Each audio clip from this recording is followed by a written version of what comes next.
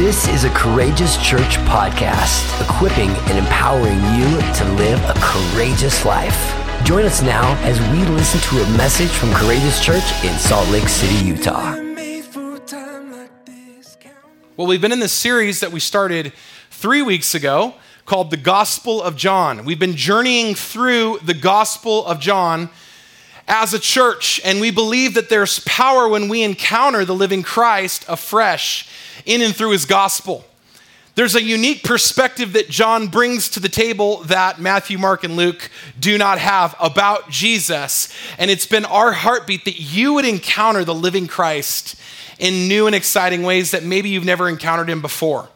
We're going to be in the Gospel of John through the rest of the year, so I hope you get cozy. I hope you've got a Bible. I hope you've got a pen and paper and you're ready to take notes and you're ready to mark up your Bible, because I believe that this is living and alive and active and sharper than any two-edged sword, and it has the ability to penetrate our hearts, but also to change our hearts, to heal our hearts, and to transform our hearts.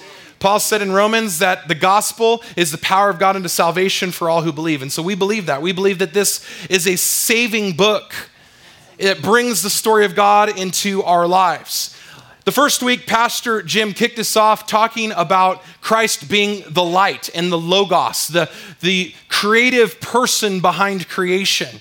And then last week, I talked about beholding the Lamb, about seeing Jesus as he truly wants to be seen, as he has revealed himself to us and is revealing himself still.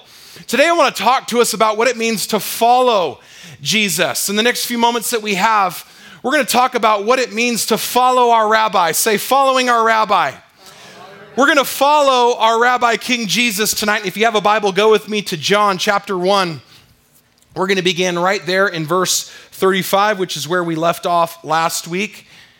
Reading from the ESV, it says this: "The next day, again, John was standing with two of his disciples. And he looked at Jesus as he walked by and said, 'Behold, the Lamb of God.'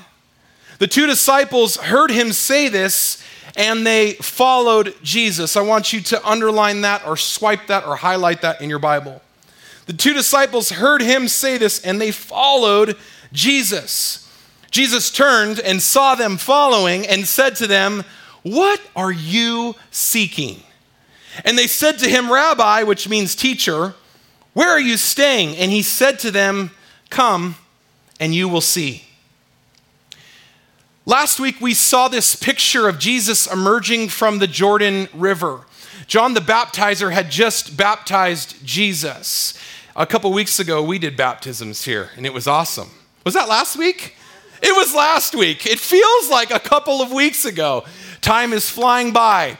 Pray for Pastor Jason and his calendar.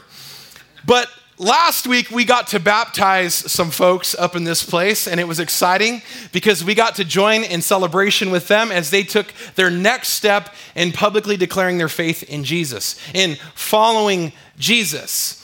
And in this picture in John chapter 1, Jesus has himself been baptized to fulfill scripture.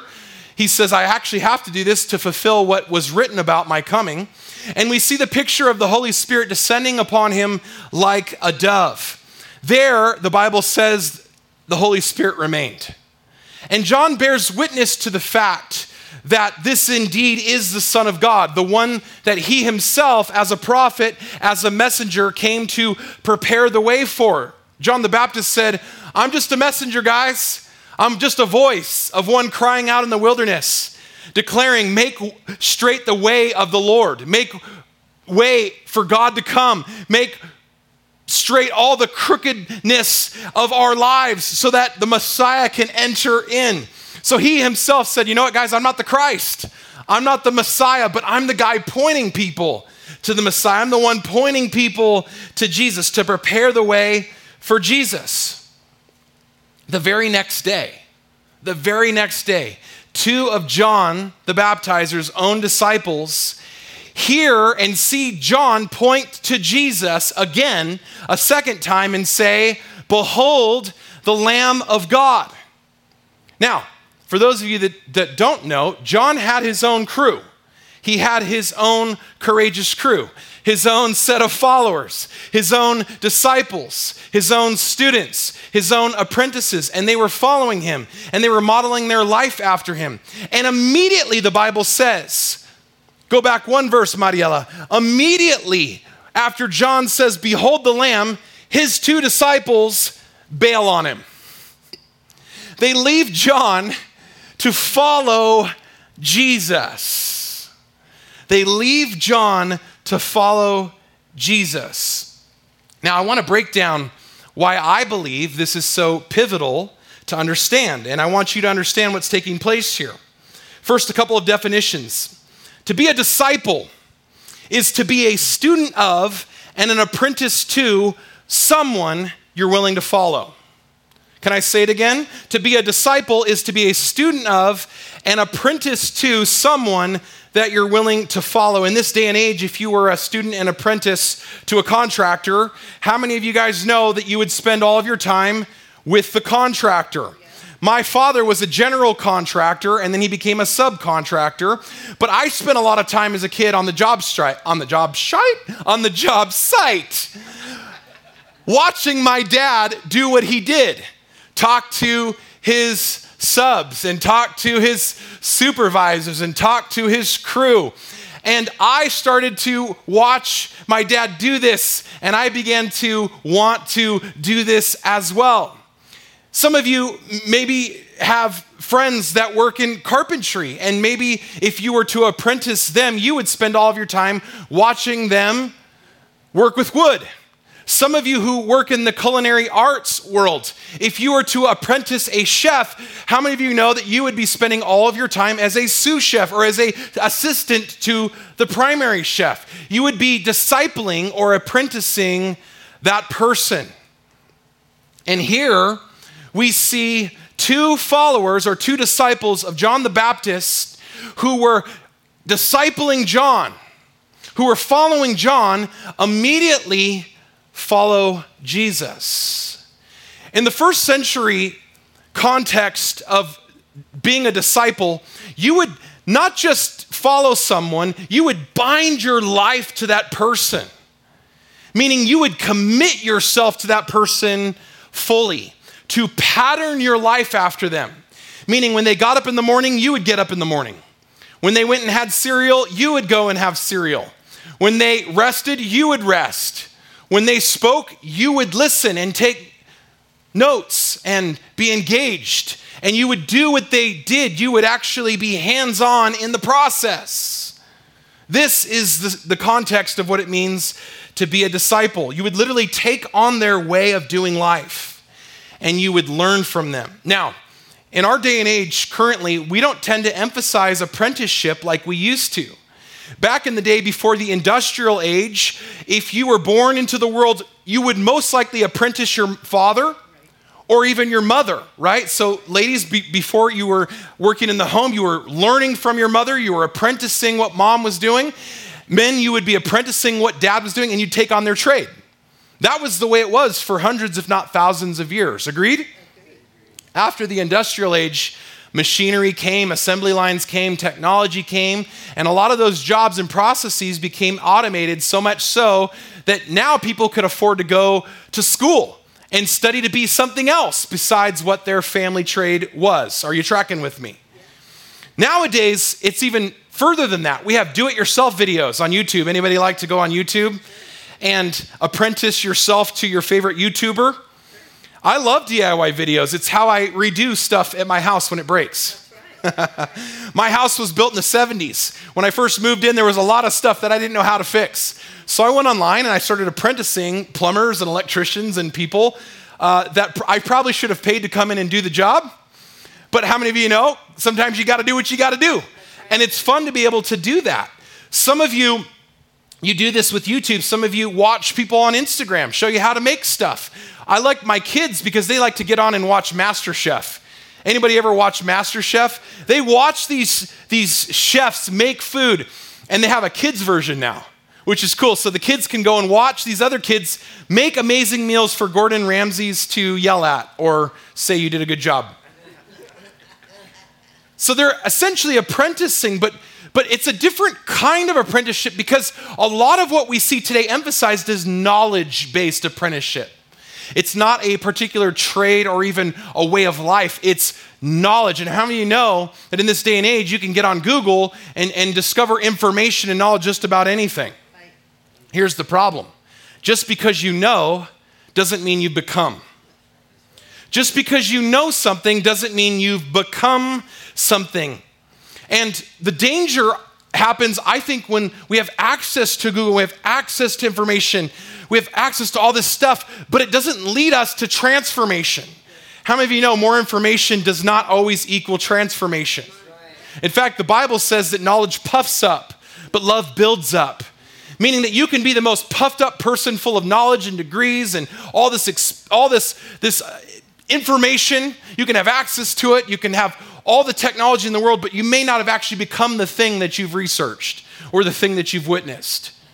And I would say this to some of you young people, be careful that you don't just fill yourself up with more information about something and think that that translates to you becoming that something that you're looking at. Am I tracking? Are you tracking? Okay. So I think there is an inherent danger that we have to be careful of. That's why I wrote The Woes of the Information Age, because just because we know something doesn't mean that we've become it. Now, I'm a big Star Wars nerd, for those of you that don't know. How many of you grew up with Star Wars? Yeah, you 70s and 80s kids. I was an 80s kid, so I grew up right around the time Empire Strikes Back came out. And I was never the same after my cousin brought the VHS over to my house, plugged it into the VCR, and we watched the holiday special together, as well as all the other silliness that comes with that. I was never the same. And what I love about Star Wars is this idea of discipleship that's represented in the portrayal of the Jedi. Okay, the Jedi are these warriors of light that have devoted themselves to apprenticing a master who's going to help them learn how to harness the Force in service of other people. We see the flip side of that, which is the dark side, and the Sith, who are apprenticing a master to help them manipulate the Force so that they can wield power over others. Are you tracking with me? And we see this in the original trilogy. We see it with Luke, and Luke is apprenticing Obi-Wan Kenobi. And then in the next film, in Empire, he's apprenticing Yoda. Anybody know what I'm talking about? I feel like I've talked to people that never seen Star Wars before. Okay, just making sure we're on the same page. All right. And in the prequels, there's this line that Yoda tells Mace Windu. I know I'm getting super nerdy, but he says, there is always two, an apprentice and the master. No more, no less. And so this undergirding idea portrayed throughout those films is this idea of first century discipleship, of binding your life to somebody to do what they did. Now, two of John's closest followers have given themselves to John the Baptizer, to do what John did. And immediately, upon hearing the news that Messiah had come, they jump ship and are like, John, it's been nice, but we're going to follow this Messiah. We're going to follow a greater master. How many know when Jesus walked in, a greater master showed up? And John, as great as he was, couldn't take away the sin of the world. And John, as great as he was, couldn't baptize people in the Holy Spirit. And John, as great as he was, couldn't give people eternal life. Only Jesus could do that. Only Jesus could do that. But, hear me on this. Notice that John was quite fulfilled in pointing people to the Master, in pointing people to Messiah. And so I want to start with this question today, and I want to ask you this. Are you okay with losing friends and losing influence in order to point people to Jesus? Are you okay losing friends and family and influence with the world and people that you love in order to point people to Jesus? Are you okay losing people in your life to point people to the true Master and Messiah.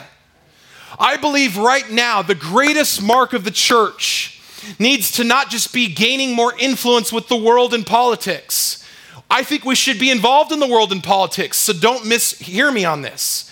But I don't believe that the mark of the church should merely be gaining more political power and momentum in the world. I don't believe that it's more about us trying to gain followers and likes on Instagram and Facebook. It's not merely trying to build better brands and bigger buildings. I don't believe that's the greatest mark of the church. I believe the greatest mark of the church needs to be people who are willing to point people to Jesus at all costs to themselves. At all costs to themselves. Beloved, this is countercultural because it's kingdom cultural. Jesus said, seek first the kingdom of God and his righteousness, and all these things the Gentiles worry about will be taken care of for you. See, the mark of a true disciple is one that understands that their role, that your role, that my role is to point people to Messiah. It's to point people to the true Master when he walks in the room, when he shows up on the scene. You see, I'm not surprised that John's followers left him. I'm not surprised. You know why? Because John spent his entire ministry preparing the way for the coming of the Lord. He prepared the way for the coming of the Messiah, which means, vis-a-vis, he was preparing people to leave him and follow Jesus. He was preparing people to leave him and follow Jesus. Is it any wonder then that at the moment Jesus comes, John's disciples were willing to abandon themselves to Christ and his teaching and way of life? Not if you realize that John was actually effective in doing his job. That John was born for this. That this was his purpose and one true mission and one true calling in the earth. So I want to say it again. Are you doing the same? Are you giving yourself to one mission, to one cause, to point people to Jesus, to the one who brings life? Are you pointing people to the Lamb?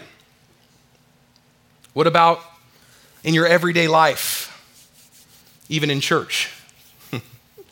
Are you okay if someone comes along who can do something better than you and replaces you on this platform? I've told the Lord, I said, God, if someone comes along who's got a better teaching gift and a better anointing for that, I'm not going to stand in their way. I'm not going to stand. You know why? Because this is his church. This isn't my church. This church belongs to him. This church belongs to King Jesus. He's the chief shepherd. I'm an under shepherd. He's the senior pastor, guys. I'm just here trying to serve my chief shepherd. Jesus says, my sheep know my voice and they follow me. We're trying to follow Jesus. But are you okay when that means you losing influence, when that means you being overlooked for that promotion? Yeah, come on, Lori. Are you okay with what that means when someone passes you up for the job that you really wanted?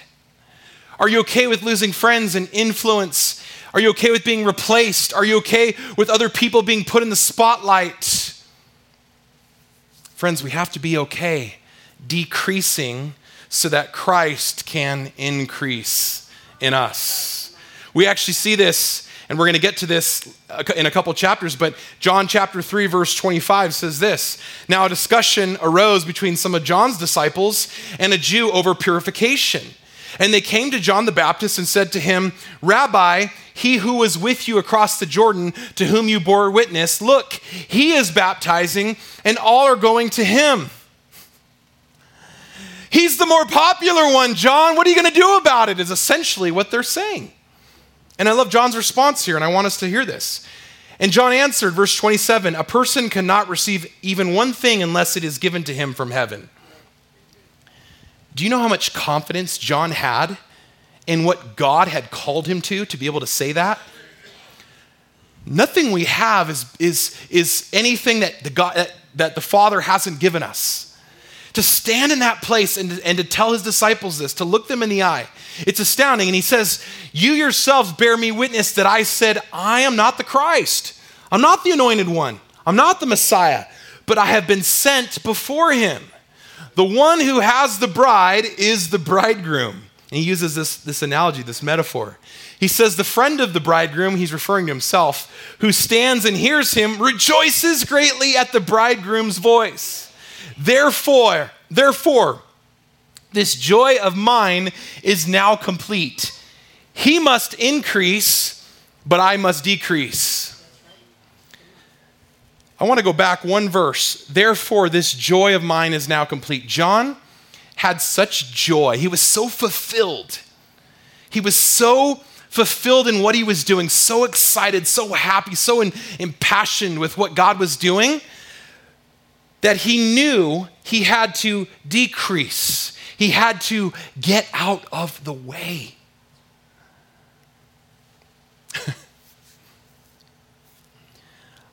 I believe that God is wanting to raise up people in the earth that have this kind of heart and attitude, that are willing to put other people first, that are willing to get out of the way so that Jesus can be put on display.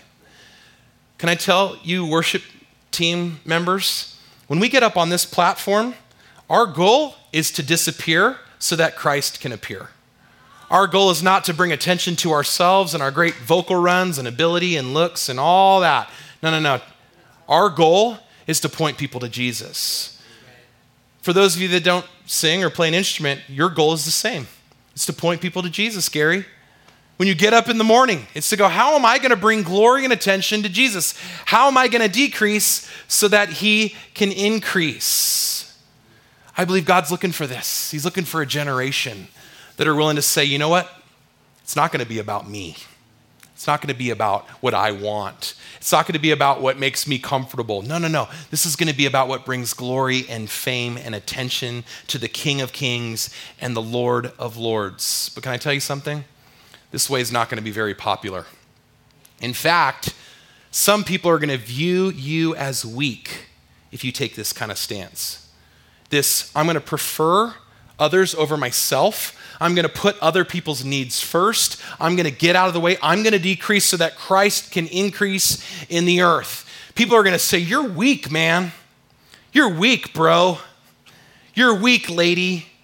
Come on, don't you know you're supposed to rise up? Don't you know you're supposed to overcome? Don't you supposed to know you're supposed to conquer? Don't you know you're supposed to be loud and proud and let everybody know what you think on Facebook all the time? Or we can be like John. My joy is made complete in this fact that I will decrease so that Christ can increase, so that his name and glory and fame can be seen in all the earth, in Salt Lake City, the Mountain West, and beyond. Amen.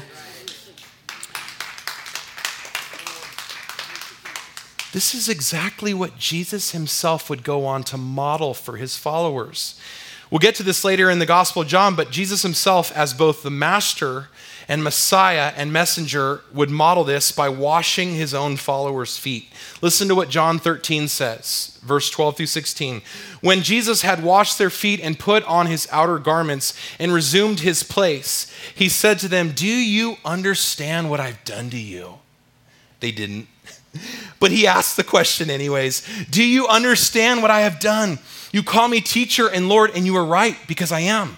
If then I'm your Lord and your rabbi, if then I am your Lord and rabbi, and I have washed your feet, you also ought to wash one another's feet. For I have given you an example that you also should do just as I have done to you.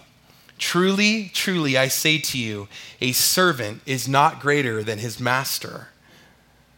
Can I say that again? An apprentice is not greater than their master. A disciple is not greater than his master, nor is a messenger greater than the one who sent him. Jesus' willingness to serve his disciples did not diminish who he was. Do you catch that? It didn't diminish who he was, and it didn't diminish who John was. In our mindset, we think if we put other people first, it will diminish what we are.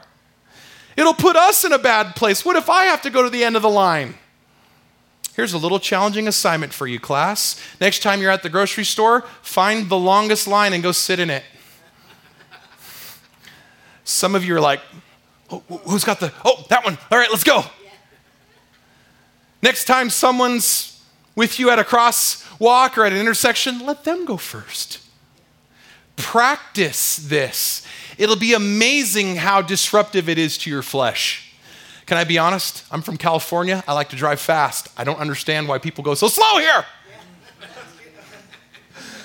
But the discipline that the Lord is working in me is allowing people to go slow in front of me and me not swerving out of the way to try to get in front. Right? I'm preferring someone else over myself. And this is practical. I know it's silly, but it's the calling of God upon his people that you and I would live this stuff out. You see, the way of following Jesus means decreasing so that he can increase. Jesus, before his accusers, was silent. It says, as a lamb before the shearers is silent, Jesus opened not his mouth before his accusers, and he willingly suffered, and he willingly died, so that you and I would be willing to follow his example even unto death. Even unto death. We know that we overcome by the blood of the Lamb and the word of our testimony, don't we, church? But you know the part of that verse that we always tend to omit? The very next part. And they loved not their lives unto death. We conveniently leave that part off because we like the whole conquer and testimony part. But there's another part of the verse. And it's you and I not loving our lives, not holding them so dear that we wouldn't trust God with them. Even unto death. Right now in Afghanistan, there's believers that are cowering in hidden secret places. And I shouldn't use the word cowering because I think they're just as courageous as we are, if not more. But they're facing a very real situation of death. And many of them are not loving their lives unto death. They're willingly saying, you know what? For the sake of Christ, I'm willing to go all the way. I wonder if that's your heart. I wonder if you and I would be so bold. If you and I would be willing in the face of death to go, you know what? I'm not going to love my life unto death because greater is the Lamb. Greater is the word of God. Greater is what Jesus Christ has done for me and in me. So do your worst. So do your worst. You see, like John the Baptist, I wonder, are we willing to follow Jesus unto death? That's why Jesus would immediately turn and ask the two new disciples that left John and came to follow him, what are you seeking? What are you after? And I believe this is the same question that God wants to ask all of us today. What are you seeking? What are you after? Jesus, seeing his disciples, John's disciples, so eager to follow. Bye, John, we're going to follow Jesus. Jesus' immediate response wasn't like, all right, sweet, come on, yeah. We just added 2 new members to the team. All right, we're growing. We're a success. Jesus was like, what do you want? What are you after? It's a little different when you read it that way, isn't it? When's the last time we've asked ourselves this question? What are you seeking? Is it fame? Is it notoriety? Is it power? Come on, is it wealth? Is it status? Is it pleasure? What are you seeking? We could ask it this way. What do we really want from our relationship with Jesus? Why are we following and apprenticing this master? You'll notice that the disciples completely evade the question. They answer Jesus' question with a question. Verse 38, and they said to him, Rabbi, which means teacher, where are you staying? Jesus says, what are you seeking? And they want to know where they're going to sleep at night. This is important. I want to weave a little thread here. It would be understandable now at this moment, at the very outset of them following Jesus, that they didn't really know what they wanted. They didn't really know what they were seeking. They didn't know what they were after. They wouldn't have a clue. All they knew was that John the Baptist said, behold the Lamb. And they knew what that language meant. That meant Messiah had come. And they were eager to follow him. But I personally, and this is my conviction, but I personally don't believe that they had enough time to truly count the cost. To truly consider what it would cost them to follow this rabbi. So I want to ask us today, have you counted or considered the cost of what it means to follow Jesus? Have you counted or considered the cost of what it means to apprentice and model your life after this rabbi? Or have you just added a little Jesus into your schedule? Have you just stuffed a little Jesus into your already busy and crowded life? Well, I got this going on, I got this going on, I got this going on, but I guess, Jesus, you can have my 4 o'clock slot on Monday. But isn't that what we do? Isn't that sometimes how we treat our rabbi? You see, for many of us, when we come to Christ, this is the elevator pitch that we hear. Come to Jesus and he'll make all of your dreams come true. How many of you guys know that doesn't always happen? How about this? Come to Jesus and he'll give you everything you ever wanted. That's not gospel. I haven't found that in here. And even if he did, do you really know what you want? Do you really know what you're after? Probably not. Or how about this one? Come to Jesus and all your problems will go away. How many of you guys know that sometimes when you follow Jesus, your problems increase? Yes. I've been following Jesus for 35 years, and I'll say this, sometimes things get worse when you make a decision to go all in for Jesus. You ever notice when you start to try to build new habits and new disciplines in your life, how much harder things get? How much more spiritual warfare erupts around you? Just me? Okay.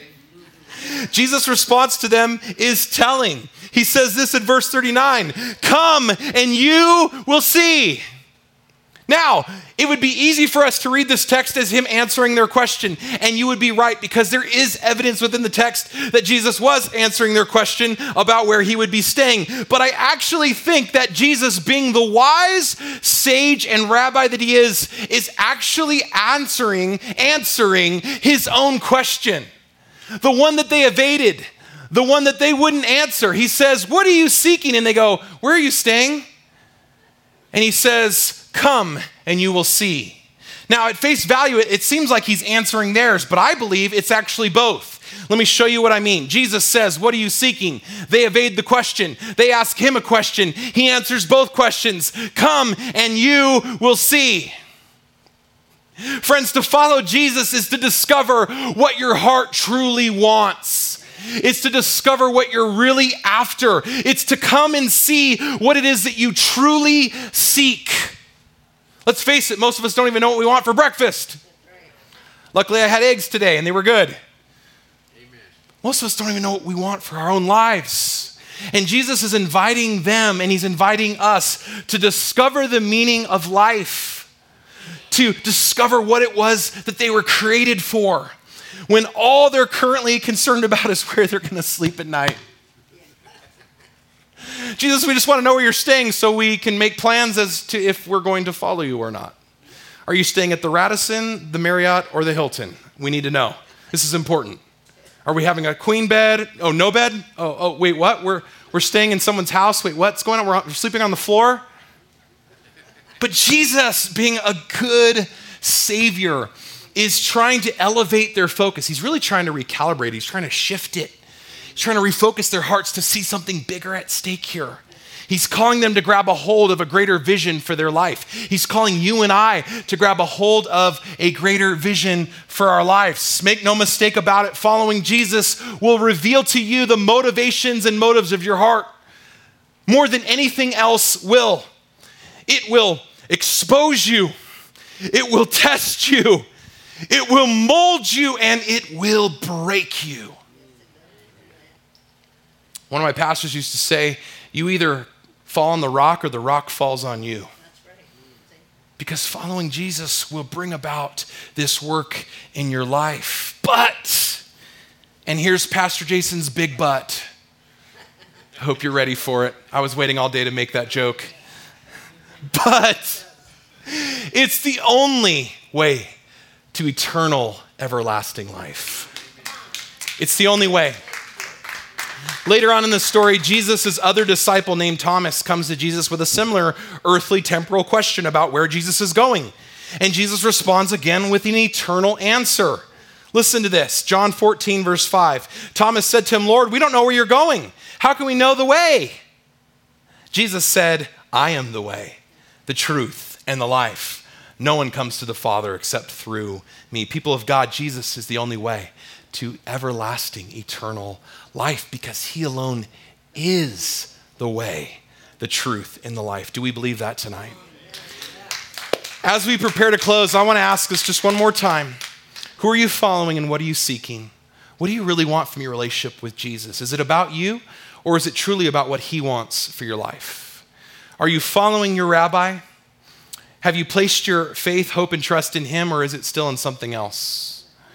Have you been seeking first his kingdom and his righteousness? Or have you been seeking first your own desires and schemes?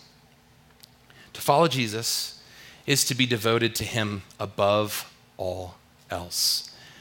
At Courageous Church, our top core value and our greatest priority is this. It's being devoted to Jesus. Being devoted to Jesus. Being willing to follow Jesus wherever that means, and even if it costs us our life.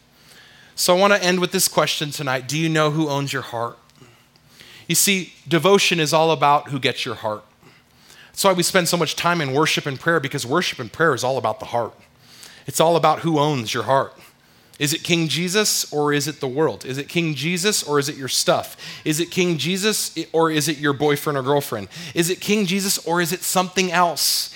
If it is something else, I want to give you the opportunity tonight to pray a prayer that I believe will absolutely change your life. And if you're watching online, this is also for you.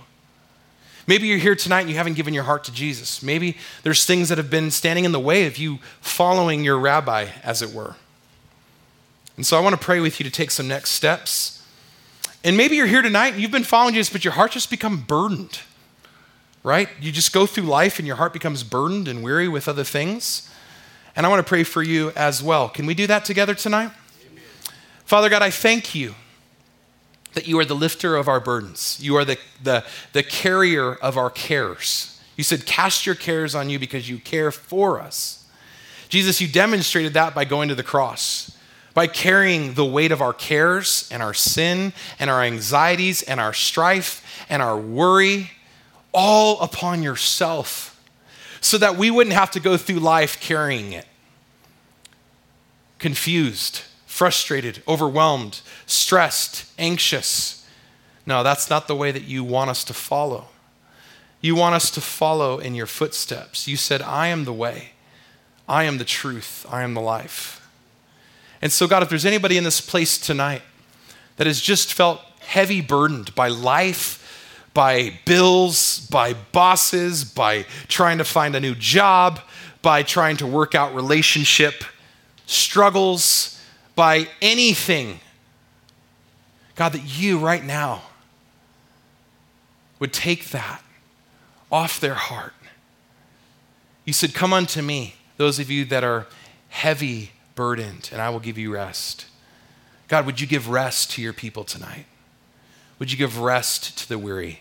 Would they just feel right now, even in these moments, just the refreshing of your Holy Spirit, just the refreshing of the wind of your Spirit coming, and just reminding them, Lord, of how much you love them and how much you're for them, how much you'll never forsake them or leave them, even when they feel alone.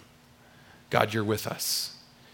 And Lord, for those tonight that have never made a decision ever to hand over their heart and their life to you, I want to lead you in this prayer. And you can pray it in your heart or you can pray it out loud. But it goes like this: Jesus, Savior, save me. Save me from myself. Save me from all the things that have kept me bound. I believe and confess that you are the Son of God. I believe that you died on that cross for me and that God raised you to life again on the third day, even though I may not understand it all yet. Jesus, come, give me a new life of freedom and hope in you. Make all things new and fill me with your Holy Spirit all the days of my life. In Jesus' resurrected name. And everybody who believes that says amen. Amen. And amen. Come on, church, let's put our hands together. Amen. Thank you for listening today. If you were blessed and you want to be a part of what God is doing through Courageous Church, including ways that you can give, visit us online at courageouschurch.com.